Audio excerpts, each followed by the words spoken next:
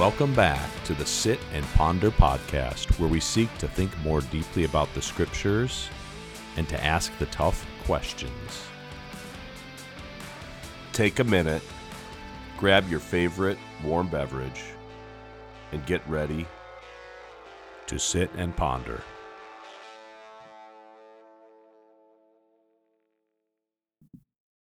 All right, folks, welcome back as we continue meditating on how Jesus describes what it means to be a disciple.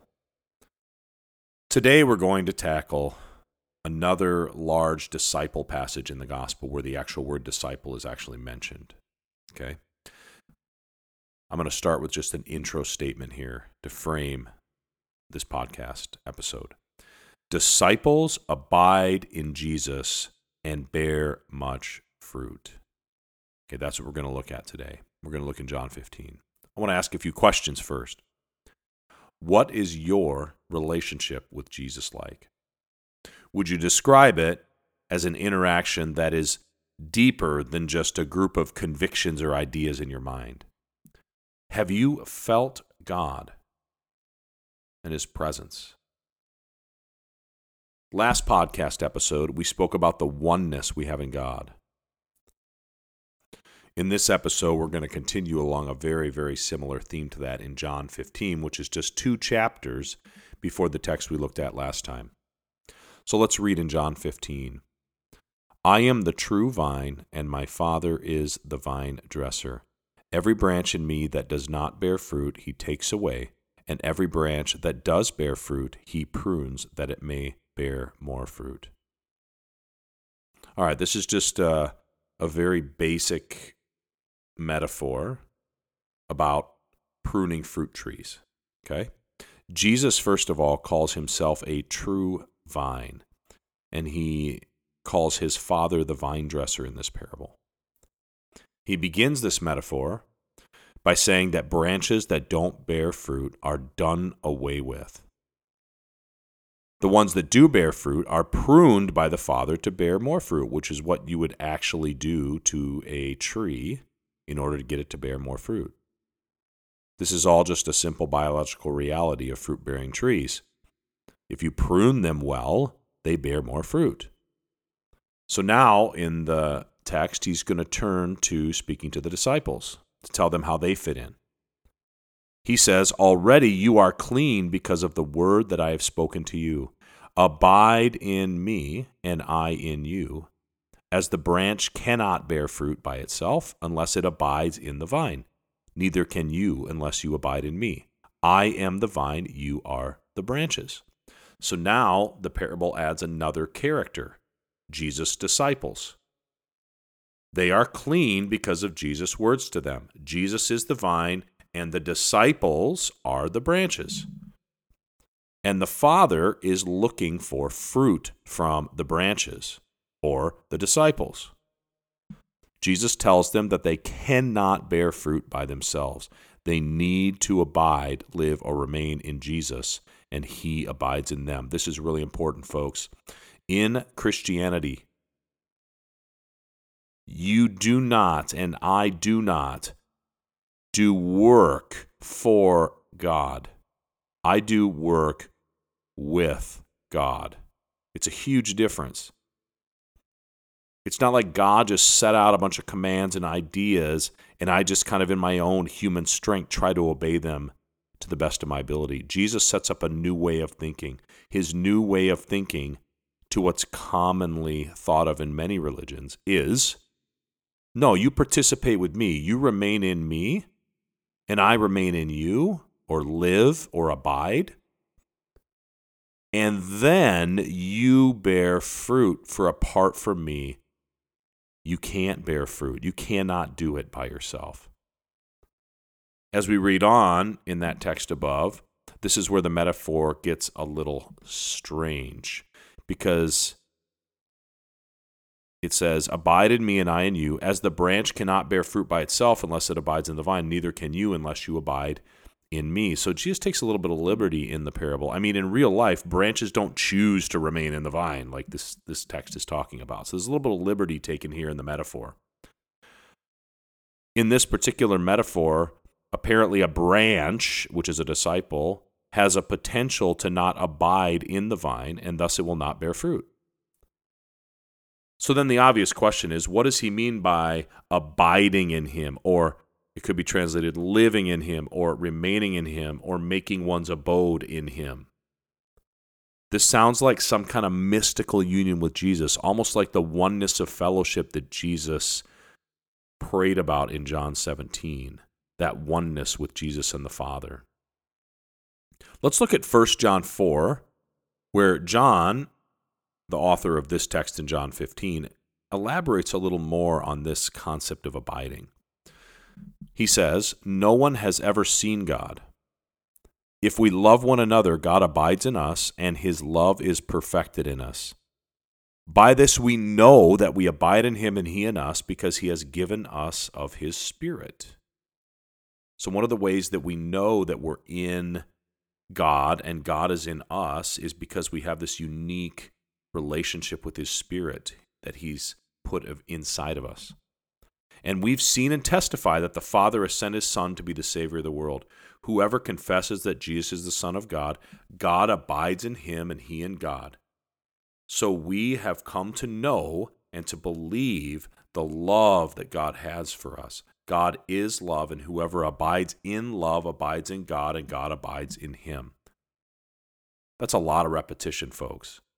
This abiding is obviously, from the way it's spoken about here, it's about oneness and connectedness with the life of God.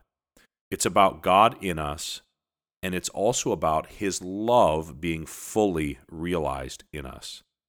It's about the love of God being perfected in us, it says in another place in 1 John. It's about his Spirit being in us. It's about what love God has for us.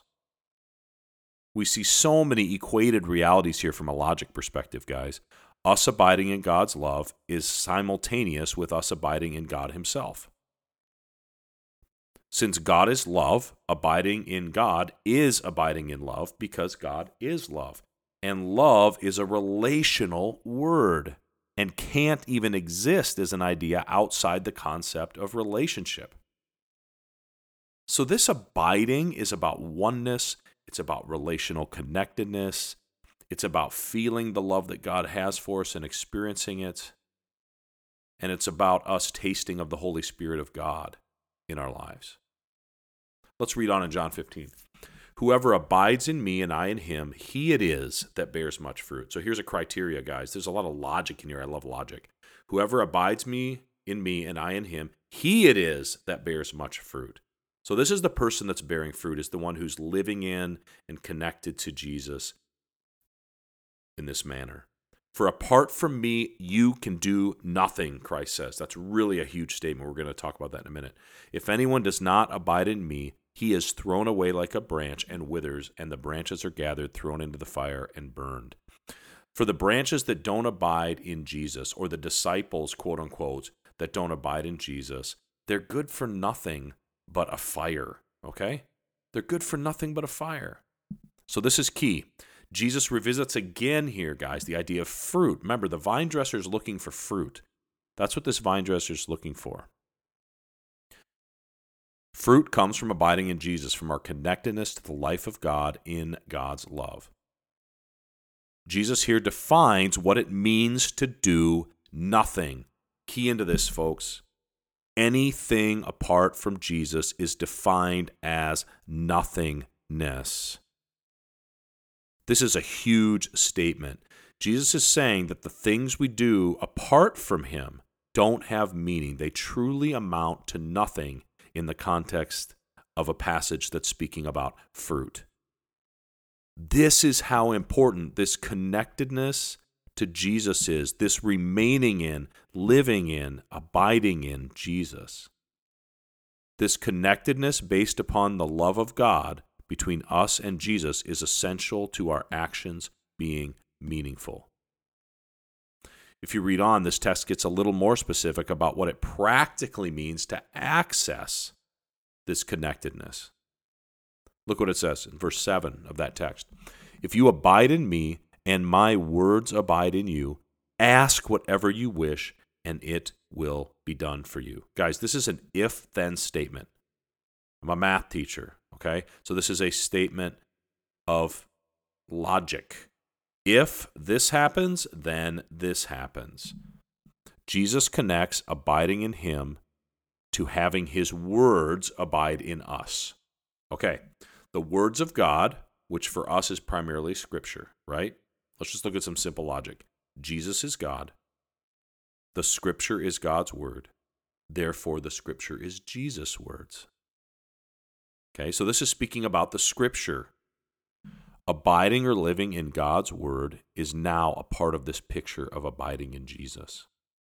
In the next podcast, I'm going to go really into detail about what it means to interact deeply with the Scripture and how that connects us to abiding in Jesus. We'll mine that out more in the next podcast. But briefly stated for now, abiding in the words of God is one of the criteria for us asking whatever we wish, and it's done for us. Look what it says. If we abide in Jesus and his words abide in us, then the things we ask for in prayer are done for us. It doesn't just lead out with, whatever you ask for in prayer, you're going to get. It doesn't mean that if I ask for $1 billion, God's going to give me $1 billion. Okay, that's out of context. This is actually a huge if, guys. If I'm abiding in Jesus and his words are abiding in me, then it makes sense that I'm going to kind of be like Jesus. The desires of my heart and the musings of my mind are going to align with the heart of God, the desires of God, the passions of Christ, because I'm one with Jesus. I'm abiding in him. He's abiding in me. Therefore, I'm going to have my heart aligned to the things of God, and I'm going to have this unbelievable opportunity to ask God to do things out of the outflow of my heart, which has been transformed by him, by his word. And he's going to, in cooperation with that, because I've been abiding in him, he's going to give me those things, and he's going to do those things. The if you abide is a big if that the fruitful prayer depends upon in this text. Okay?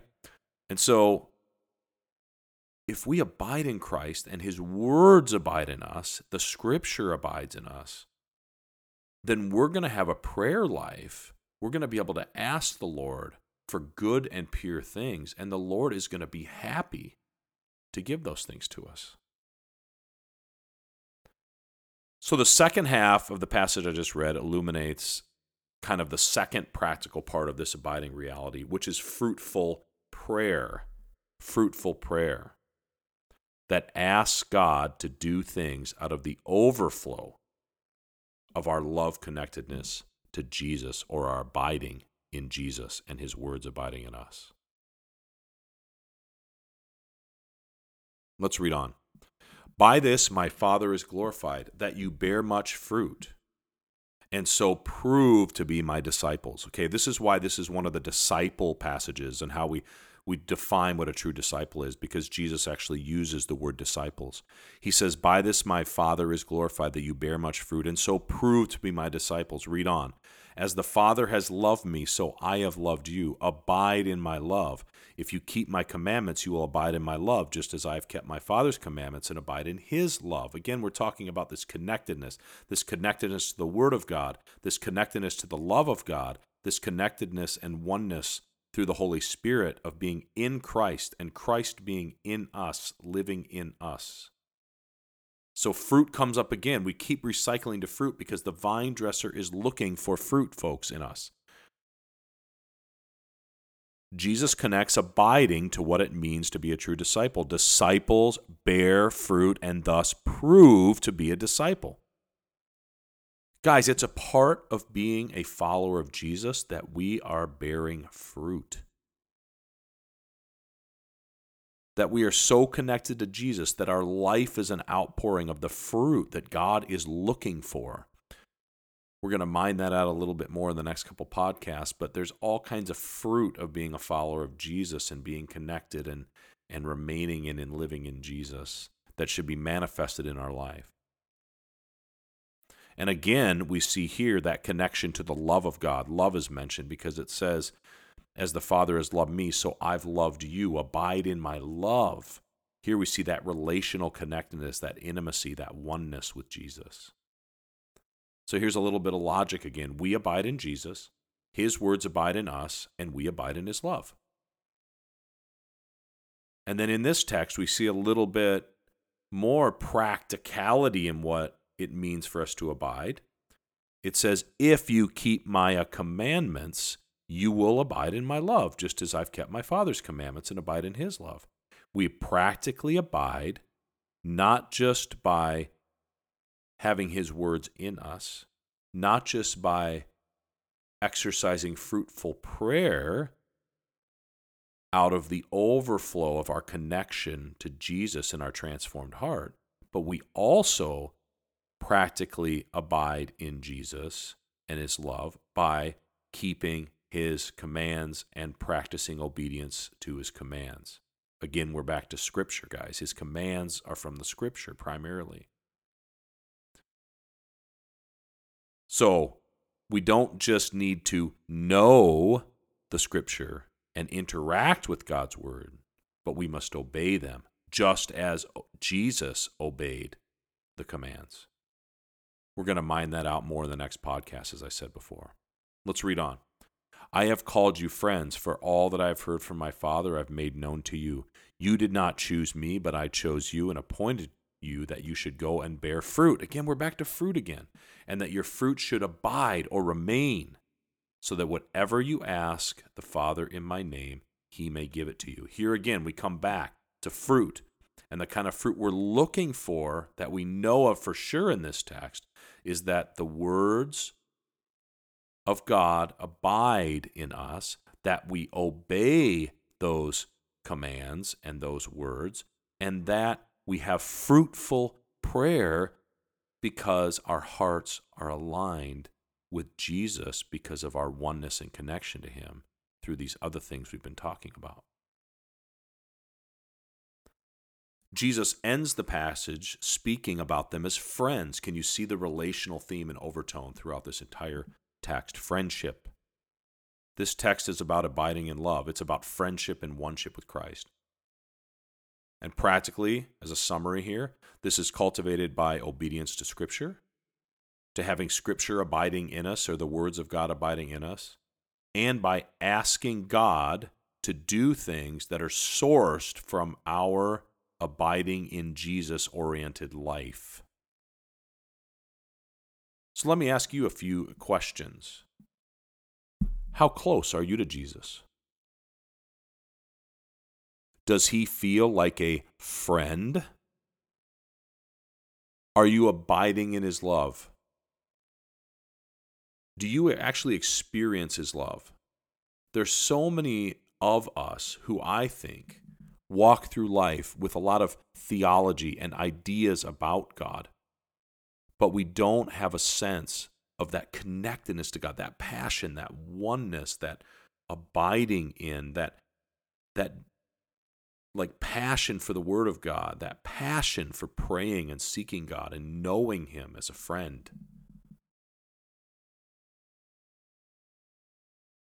Practically, what is your everyday relationship with the Word of God like, the Scripture?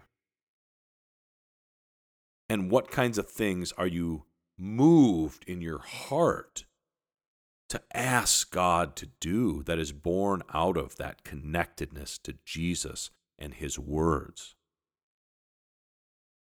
Are you passionate?